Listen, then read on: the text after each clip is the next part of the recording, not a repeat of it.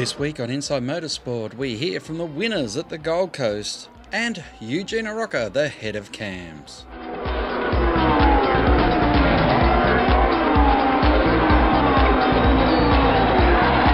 Chaz Mostert had one hand firmly grasped the Pertec Cup, along with co-driver Steve Owen, when they won the Saturday 300 kilometres at the Gold Coast. Here's some of what they had to say following the race. It's pretty tricky conditions there for every driver today.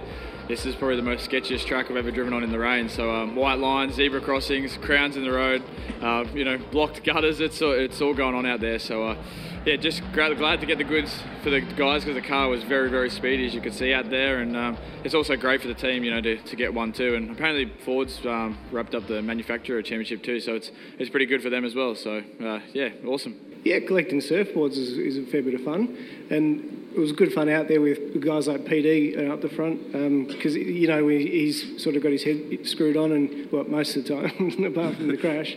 But you can go door to door with him, and in these conditions you can do that sort of and use multiple lines. It was great fun. On Sunday, they wrapped up the Pertec Cup with a solid performance, and although everything didn't go their way, Chaz Mostert and Steve Owen were apt to be the first Ford combination to ever have won the Pertec Cup. I actually realised that Ford hasn't won it before, so it's pretty cool to see those stats. But come close in 2014 with the Bathurst win with Paul, and then come second, I think, in the Enduro Cup that year. So it's pretty cool to get a cup today. It's but saying that, we all want the one at the end of the year. So today just wasn't quite our day. We ended up 7th with some pit stop issues, but overall the car was pretty speedy this weekend, so we could take that from here and head to New Zealand for the next round. Sunday's race winner, though, was Scott McLaughlin and Alex Premer.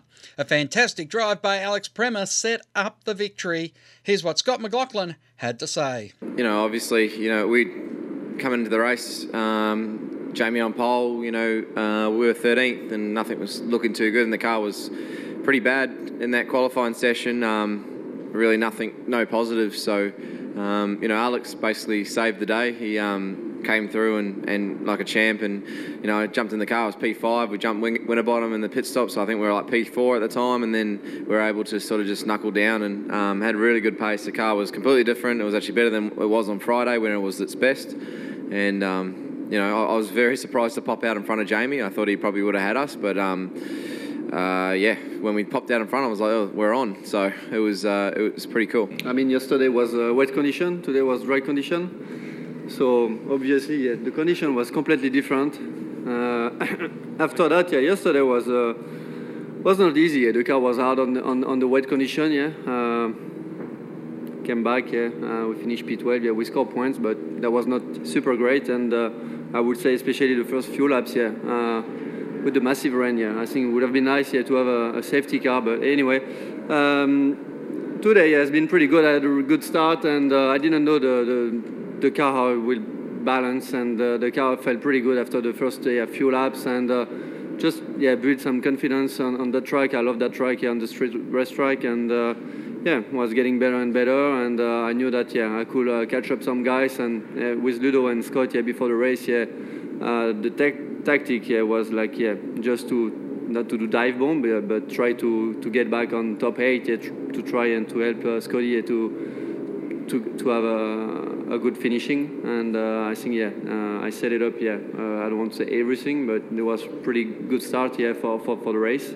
But really happy about the car, and I could do some really good overtaking. So at the end, the car was definitely much better than yesterday. Ludo worked really hard on the car, and that was pretty good drive. Really pumped for Scotty, also for hoping for the championship. So so far so good. Really happy about that day.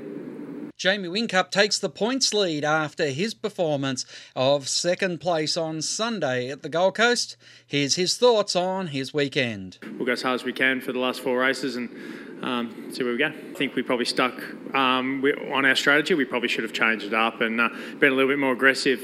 But at the end of the day, good points. Got a surfboard, not the one we wanted. But, there's plenty of fight left in us. The series now heads to New Zealand, to Pukekohe, for the penultimate round. Each week, find out what the men behind the V8 News know and what the drivers and teams are going to do next. It's interviews and opinions on Inside Supercars. Well, they don't call it 200 Ks, they call it a 200 race, don't they? Isn't that how it works? Perth 400 doesn't necessarily have to add up to 400 Ks. Tune in for more at sportradio.com.au or lock in the podcast on your iTunes or mobile device. Search Inside Supercars.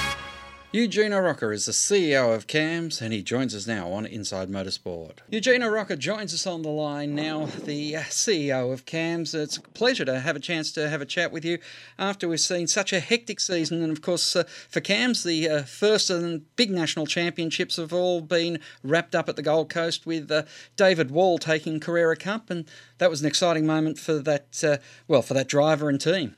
Look, it's always good when you get to the end of a season when championships start to be determined, and we're, as much as we're happy for David, we're also equally happy for young Nick Rowe, who did pretty well with the Australian Formula 4 Championship, and along with a few other events. Obviously, there's still the supercars, but it's very much in play. But Gold Coast is a wonderful event. The weather on Saturday was obviously challenging, but for a street circuit, it certainly puts on a fair few highs and lows for some drivers who come to grief, but it's a fantastic event. Now, you mentioned Formula 4. What is it now, end of year 3? End of year 3, and look, we'd be lying to you if we didn't say it had been a tough slog, and anyone who invests in anything will generally find that you don't make returns in the first year or two, particularly if you've got a long game in play. But I thought that the driving has been, I believe the driving has been competitive. The young drivers that are finding their way through that pathway either into international or now national opportunities is growing. I can tell you that we've had unprecedented interest from parents towards the end of this year for 18. Normally the teams are out there scouting around, but I had one report from one team saying they'd received 20 inquiries thus far. Now, there's obviously a fair few that may not follow through. But, like any long-term investment in sport, you often have to go through some hard yards. And if you look at the AFL and you look at Gold Coast, you look at Brisbane Lions, you look at some of the teams that have invested in the GWS, they're talking millions and millions of dollars for a long-term game. And we feel the same with respect to Formula 4, although we're not talking about millions and millions of dollars. So my long wrap to your question is, it's been another challenging year in terms of driver numbers. We've generally hovered above 10 to 11. We expect that will continue climbing over the next 2 to 3 years, and it's very exciting. Now, of course, whilst this isn't supercars related, it's still the pathway to supercars for many, or it will be. Formula 4 next year changes its model, I believe, and teams will then be able to own cars and work away from the hire car system that you've got now.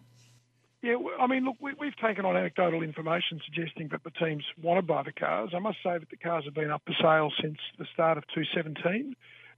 It's just that the price hasn't attracted the teams. There is a likelihood that the cars have only got 3 years of life left in them. And so we've encouraged, that's 18, 19 and 20, so we've encouraged teams by lowering the price a little to assist them in making that decision. And we know already that there's 3 buyers that have come forward and expressed interest and serious interest, and none of those are from the current team. So we expect that a couple of the current teams will ramp up their interest and possibly buy 1 or 2 cars each. So I think if you're going to buy an F4 car, the first 3 years have been done and dusted.